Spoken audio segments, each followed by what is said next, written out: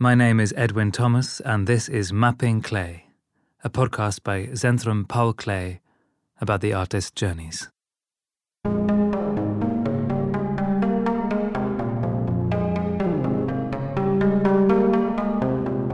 Italy, 1901. After dropping out of his art studies with Franz von Stuck in Munich, Paul Klee embarked on a journey to Italy with the sculptor Hermann Haller, a friend from his hometown of Bern, in October 1901.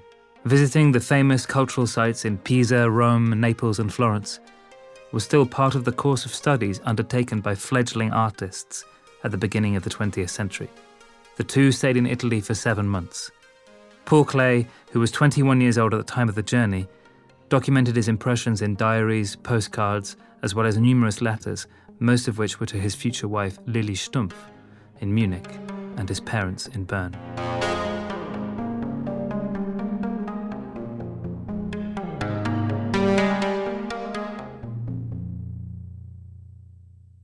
Diary, Genoa, October 1901. High houses, up to 13 floors, extremely narrow alleys in the old town. Cool and smelly. In the evening, thickly filled with people. In daytime, more with youngsters. Their swaddling clothes wave in the air like flags over a celebrating town. Strings hang from window to window across the street. By day, stinging sun in these alleys, the sparkling metallic reflections of the sea below, a flood of light from all sides, dazzling brilliance. Add to all this a sound of a hurdy-gurdy, a picturesque trade, children dancing all around, theatre turned real. I have taken a certain amount of melancholy along with me over the Gotthard Pass. Dionysus doesn't affect me easily. Diary, Rome, October 1901. Arrival on October the 27th, about midnight. We celebrated the event in a hotel near the railway station with 3 litres of Barbera and the heavy drunkenness. On the second day, I'd already rented a room in the heart of town, 20 Via dell'Archetto, for 30 lire per month. Rome captivates the spirit rather than the senses. Genoa is a modern city, Rome a historic one, Rome epic, Genoa dramatic.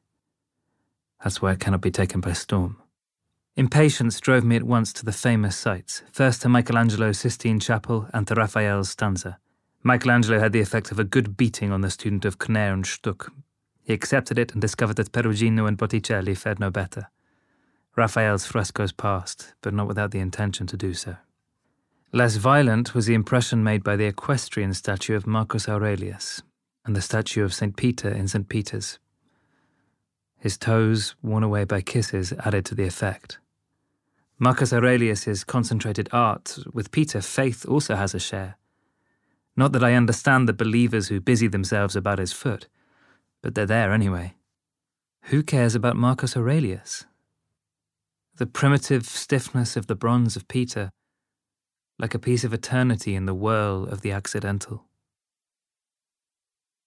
Letter to Lili Stumpf in Munich. Rome, October 29th, 1901. 20 Via dell'Archetto. My dearest Lily, the distance between us has now become so great, but be kissed 1,000 times in spite of that. And now I want to give you some brief impressions of the turbulence of the past days, in an attempt, perhaps, to conjure up some captivating imagery for you. You always have to consider how precious time is when on a journey like this. Rome, November the 2nd, 1901. When it came to Michelangelo's frescoes, although I was particularly captivated by the spirit residing in them, I see the evil beginnings of the Baroque in many lines of movement and enhancements in modelling. Like also, for example, in the robes in Raphael's Fire in the Borgo, you have very nice photographs that should make clear what I mean. Raphael, I owe such discernment to the architectonic that Italy has presented to me so far. Pisa Cathedral, Rome San Pietro. The first delighted me. I recognized Pisa as the most perfect.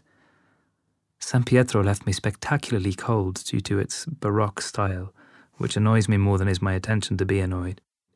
I hate the Baroque, all the more since I've realised, not being so stupid myself, that my own view and perception of form is in itself very Baroque, and could lead me to the greatest calamity, provided that redemption is not out of the question. It being based on a good deal of the study of natural movement, a sketching method from the Canea school, and Anatomy, summer 1901. But I'll think about the fact that the noble style, not style in general, is exceeded by the perfection of the means, so as not to be accused of mere fantasy. Letter to Hans Klee in Bern, Rome, November the 3rd, 1901.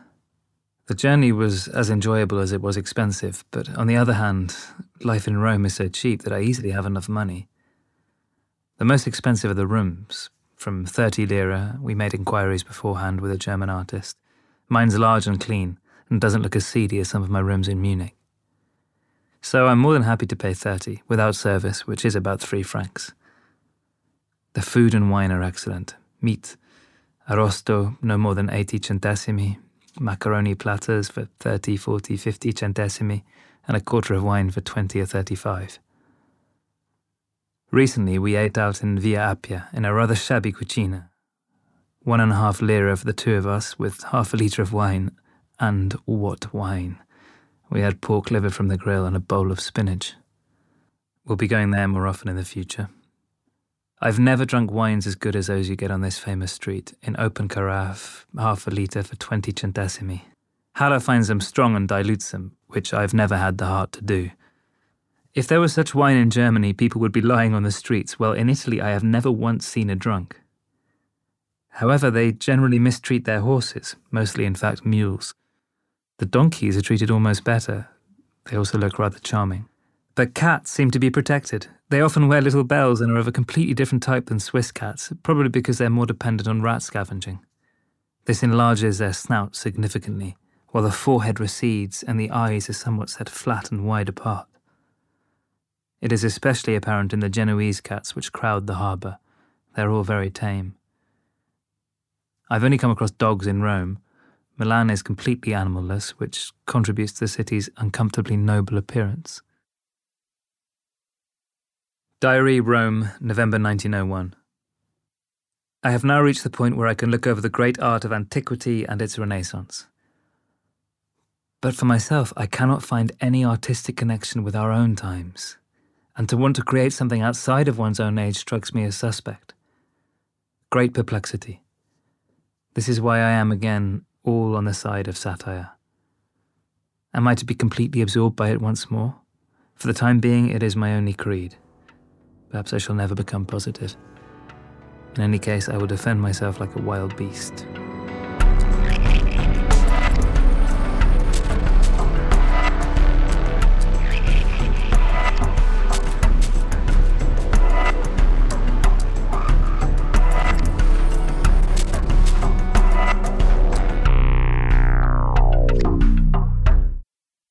Letter to Lili Stumpf in Munich, Rome, November the 11th, 1901. And now the letter I've longed for has arrived, with all the memories of sober Munich. You may like to make your cuttings easier by just sending me the more important reviews. Satire kindles the poisonous, and usually in quite a hilarious manner, in many a dark corner. I laughed a lot. The editorial and the underground orchestra are great. If you ever need anything returned, put a note on it. I keep everything. Munich's a dull city only on the outside, while inside there's a strong sense of beauty, and especially in music there's a dedication and entrepreneurial spirit like almost nowhere else. Here the situation is more desolate in as much as I have seen. The theatre's a kind of circus, the audience spits and smokes, the singers shout down and play over each other, and a very large orchestra takes pleasure in racing ahead and blaring out. Diary, Rome, November 1901. I'm working on a composition. At an earlier stage there were many figures. I called it moralizing on stray paths. Stuck calls a picture sin. Now the approach is satirical. The figures have been concentrated into 3. The way of love. Now I have left out the woman. The problem is simpler and yet no less demanding. The woman is to be expressed triply in the attitude of the 3. I must concentrate on working more intimately. There's not much ammunition at hand. Then why the big gun? Letter to Lili Stumpf in Munich, Rome, November the 28th, 1901. My Opus 1 looks as if it might be a final preliminary study. I would have to execute the whole thing soon, otherwise I would want to develop it even further, which is not really possible, because I have achieved a simplicity that borders the primitive. Maybe I'll get it photographed to give you an idea. Letter to Lili Stumpf in Munich, Rome, December the 5th, 1901. This morning I found your lovely lines. Thank you so much. My first little owl has been the source of a profound disgrace, mainly because in the second hour of my possession it died on me while I was gobbling away in the restaurant, and shortly after it had devoured a thistlefinch. Tomorrow I'll buy a new one. It only cost 2 francs. I'm glad it didn't wait too long to die, otherwise it would have been painful to me. As it is, it's more of a nuisance, and, as I said, a disgrace. The new owl is very lively and striving constantly to release itself from the chain. It takes a lot of patience to get used to its perch, and that won't be any time soon. But one thing is certain. My place has been more homely ever since. In other respects, I'm living more comfortably than ever. The old woman is very proud of me. I almost forgot to send you one last greeting and many kisses.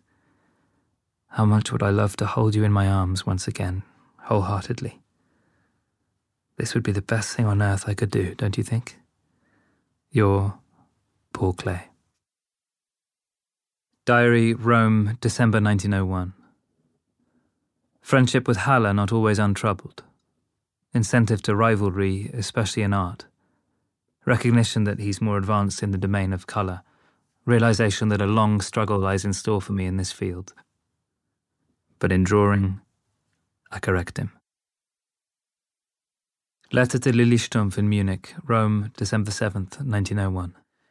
Today, 2 of my letters and 2 cards are travelling north, and I still have to write to Kinnear to bring matters there to a conclusion.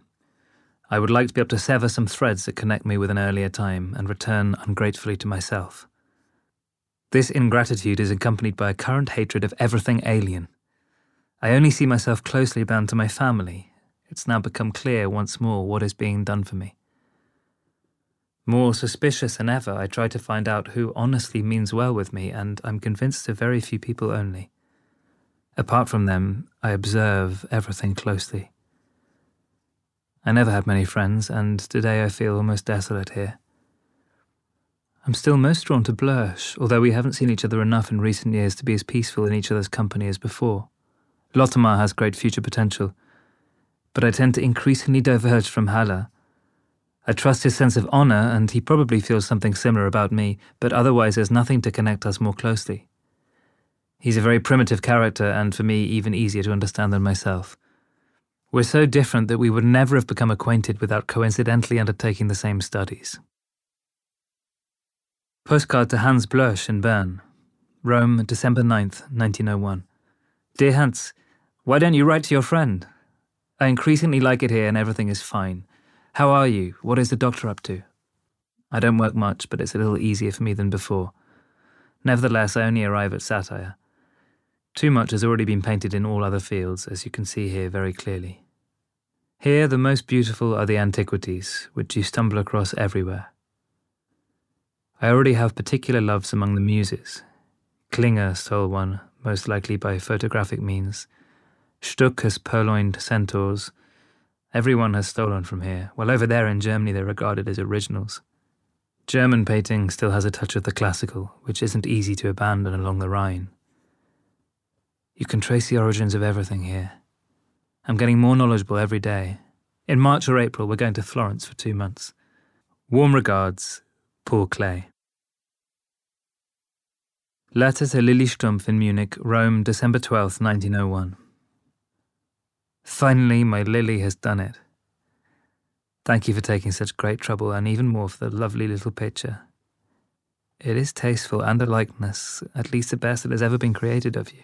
Of course, my dear Lily could never emerge from any photographic apparatus, at most from the hand of an artist, which probably won't be me. At any rate, I haven't managed to create a portrait yet. Since I find myself rewarded so nicely, I'm glad I didn't grumble about the 2-day pause, even though I felt like it. I'm tempted to send you a little letter separately. Your letters are all correctly franked. What about mine? I don't want to create a false impression with regard to your parents, so these joyful lines only come with the rest, being closed in my arms. Diary, Rome, December 1901. In January, I'll join the Association of German Artists in order to get back to drawing from nature. When I'm back in Bern next winter, I'll have time and opportunity to learn anatomy very thoroughly, like a medical student. And once I know that, I'll know everything. To be independent of these horrible models, for satirists too like to be free and independent. Now thunder is rumbling again, most strangely as if below the ground, faintly and intensely, making everything tremble. And this is Christmas. Earthquake mood. Letter to Lili Stumpf in Munich, Rome, December 23rd, 1901. When I got home, there was a yellow note on my table saying that something was waiting for me in the post. Hoping for a letter, I rushed the matter and went looking for it on my own account. Unsuccessfully, of course, because I was looking at the customs office, while in fact it was printed postal material being kept at the post office. I then consulted the gentleman living nearby, was able to obtain the item, and the counter was freed of 2 parcels, the weight of which made sense to me when I read the name Beethoven. You have given me a gift for life with these quartets. This is your usual way, and the spoiled subject soon takes it for granted that they'll be given the same consideration as they were last time. With your own dear person, you've introduced a principle that makes me very happy indeed. The least I can say is that I already consider myself a wealthy man. As a thank you, I want to say, likewise, very quietly, in your ear, that everything about me is yours, in the secret hope that it will give you a moment of sweet joy.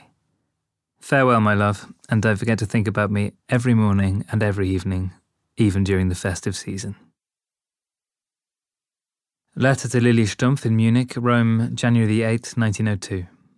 At the Constanzi, I heard an opera by Donizetti for the first time, La Favorita, although I don't know if it was a particularly good choice.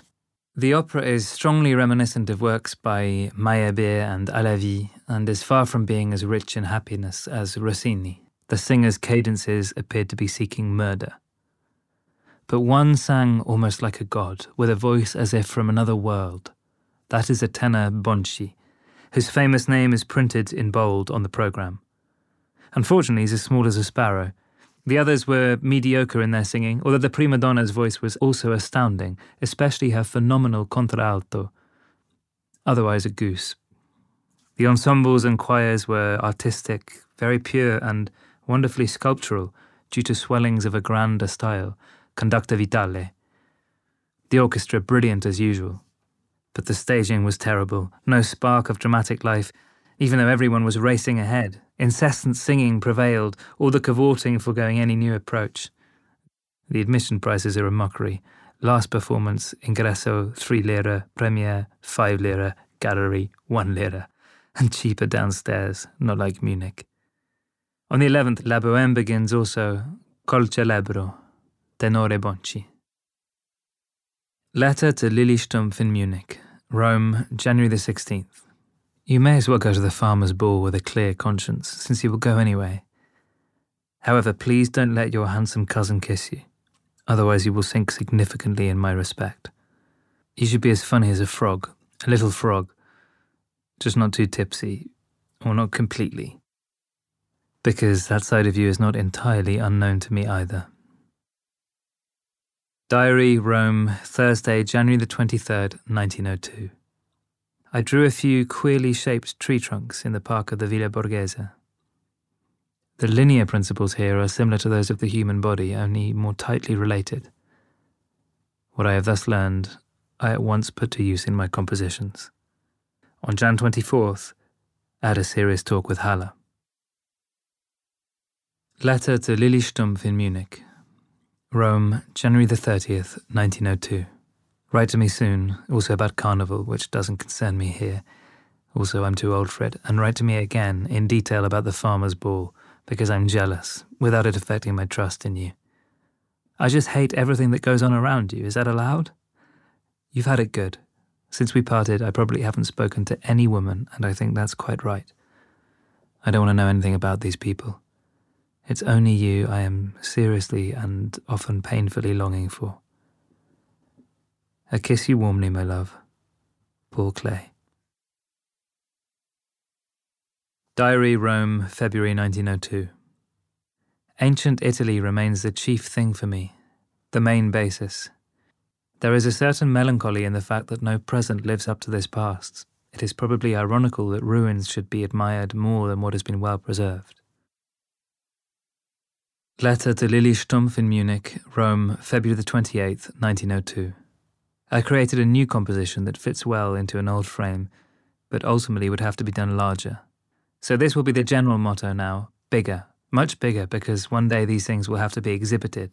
It could take another 3 years. This time satire has been resolved in silent sorrow.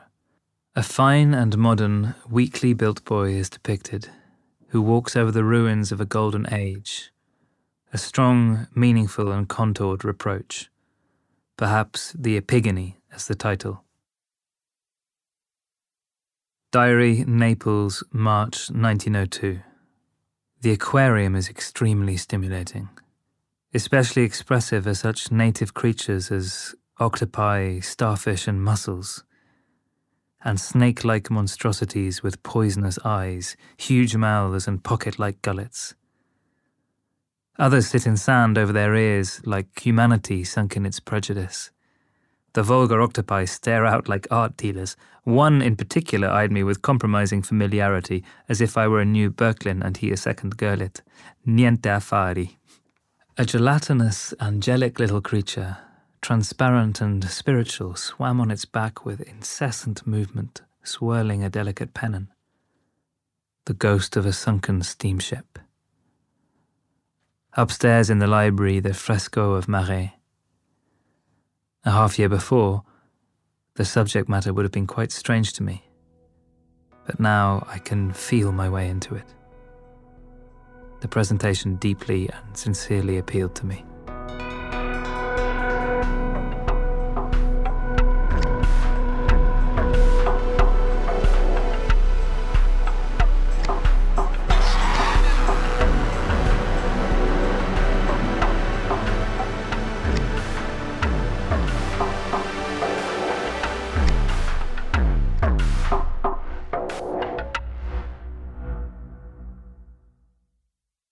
Letter to Lili Stumpf in Munich, after the return from Naples, Rome, April 7th, 1902. The jealousy makes much less sense to me. The question about the beautiful Roman women would have annoyed me only because of its tastelessness. It would be much more appropriate to ask a Roman woman about the beautiful Munich ones, because it's nowhere near as difficult to do something reckless with a woman as in Rome, and nowhere as easy as in Munich, except probably Paris, which I don't know. I have no reason to be jealous of you, and even if some social incident were to annoy me, any real jealousy would fail completely due to my belief in you. For example, you must believe that I didn't find fault in your interaction with Dr. Levy out of jealousy. Nothing could seem so wrong to me, but out of loathing for knowing you in such a pretense. Diary, Rome, April 1902. April the 10th. 3 of us, Haller and Schmoll, made an excursion to Tivoli. The waterfalls have been reproduced in pictures and described often enough. In the afternoon we visited the Villa d'Este and toward evening the Villa Adriana, an absolutely heavenly corner of the earth. In the evening there were subdued and serious colour effects of a sombreness and subtlety that one would never have believed possible in Italy, which is unjustly regarded as a garish land. There is a moral strength in such colour. I see it just as much as others do. I too shall be able to create it one day. When? April 13th. Rome is as melancholy as I am. It shrouds itself in dark veils and weeps with me. Anyway, I have a great deal to do and to think about, especially how I'm going to pack all my things. But I shall be able to leave only when I have the money, and when the money arrives, I must be ready to leave. Old Rome, with its eyes full of rain. I have already rented a room in Florence and know where to eat. I expect to meet Jean de Castella there. For some weeks he has been visiting Florentine pawn shops. A great rascal and a big child. How he mimicked a frightful ape and mauled his pretty sister. How overfed I am and insatiable, and how hungry for the novelties of Florence. The after-dinner nap in Bern. Then perhaps the dreadful awakening, the reversal of direction, instead of penetrating into myself, a going out of myself. I have already dreamt about it, and clearly. Letter to Hans Klee in Bern, Florence, April the 20th, 1902. 14 Via dei Benci. It's with pain that I think about my remaining time here being so short. But since my money situation is already very bad, I shouldn't think about extending my stay. In order for you to fully know what happened with the last cash remittance, I want to provide you with the following information. Since the money only came into my hands on the 15th instead of the 1st, I had already borrowed, half the monthly money in advance. That is 75 francs. Then I had to pay 10 francs to the Artists' Association and additionally for the other shoes, with postage 14. The journey cost 20. That would have left me, deducting from 150, 30 francs. In reality, I had 15 francs left. I had also bought a hat. Anticipating this, I let Halle give me 40 francs. And because of these additional expenses, I have to change something in the budget. I probably need 75, half a monthly allowance for Florence, and for travel around 60 to 70. So you can say 150, not 100. I must have some of it very soon, the rest only at the end. It really is quite pressing because I have to reckon with a quarter of a month's allowance. That's almost 40, additionally by the 23rd. In other words, I will probably have used everything up on the 25th. Letter to Lillistumpf in Munich, Bern, May the 10th, 1902. It's a pity I can't think of anything important to say now that I finally have enough time to write. I can only admire how you always seem to have so many pleasant things to say, a little flattery, because it's not easy at home, although less difficult in Munich than in Bern, where nothing ever happens, so to speak. In other words, I feel unable to expand this letter any further, although of course I still have a lot to say to you, but such things don't look good on paper. There's only one thing I don't want to keep from you, namely that now the powerful impressions from my journey have subsided, I feel more than ever filled with your being.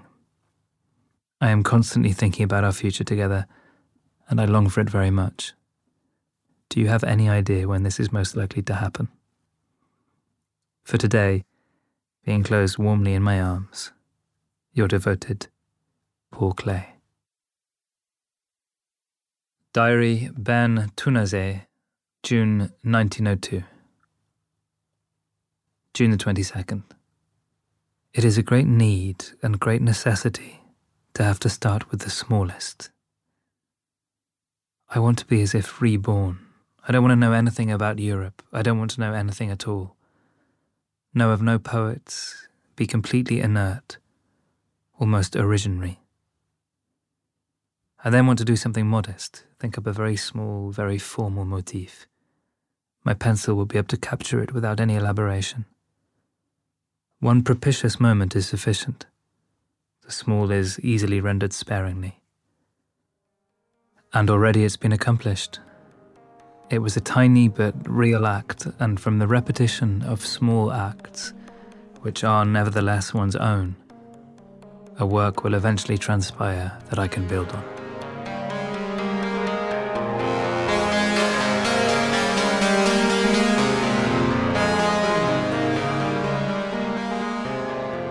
The next episode, Paris, 1912, takes Paul Klee to the French metropolis, the hub of the international avant-garde.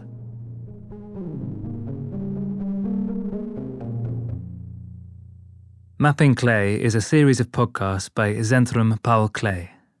This podcast has been produced by Maze Pictures Swiss and with the support of Engagement Migros.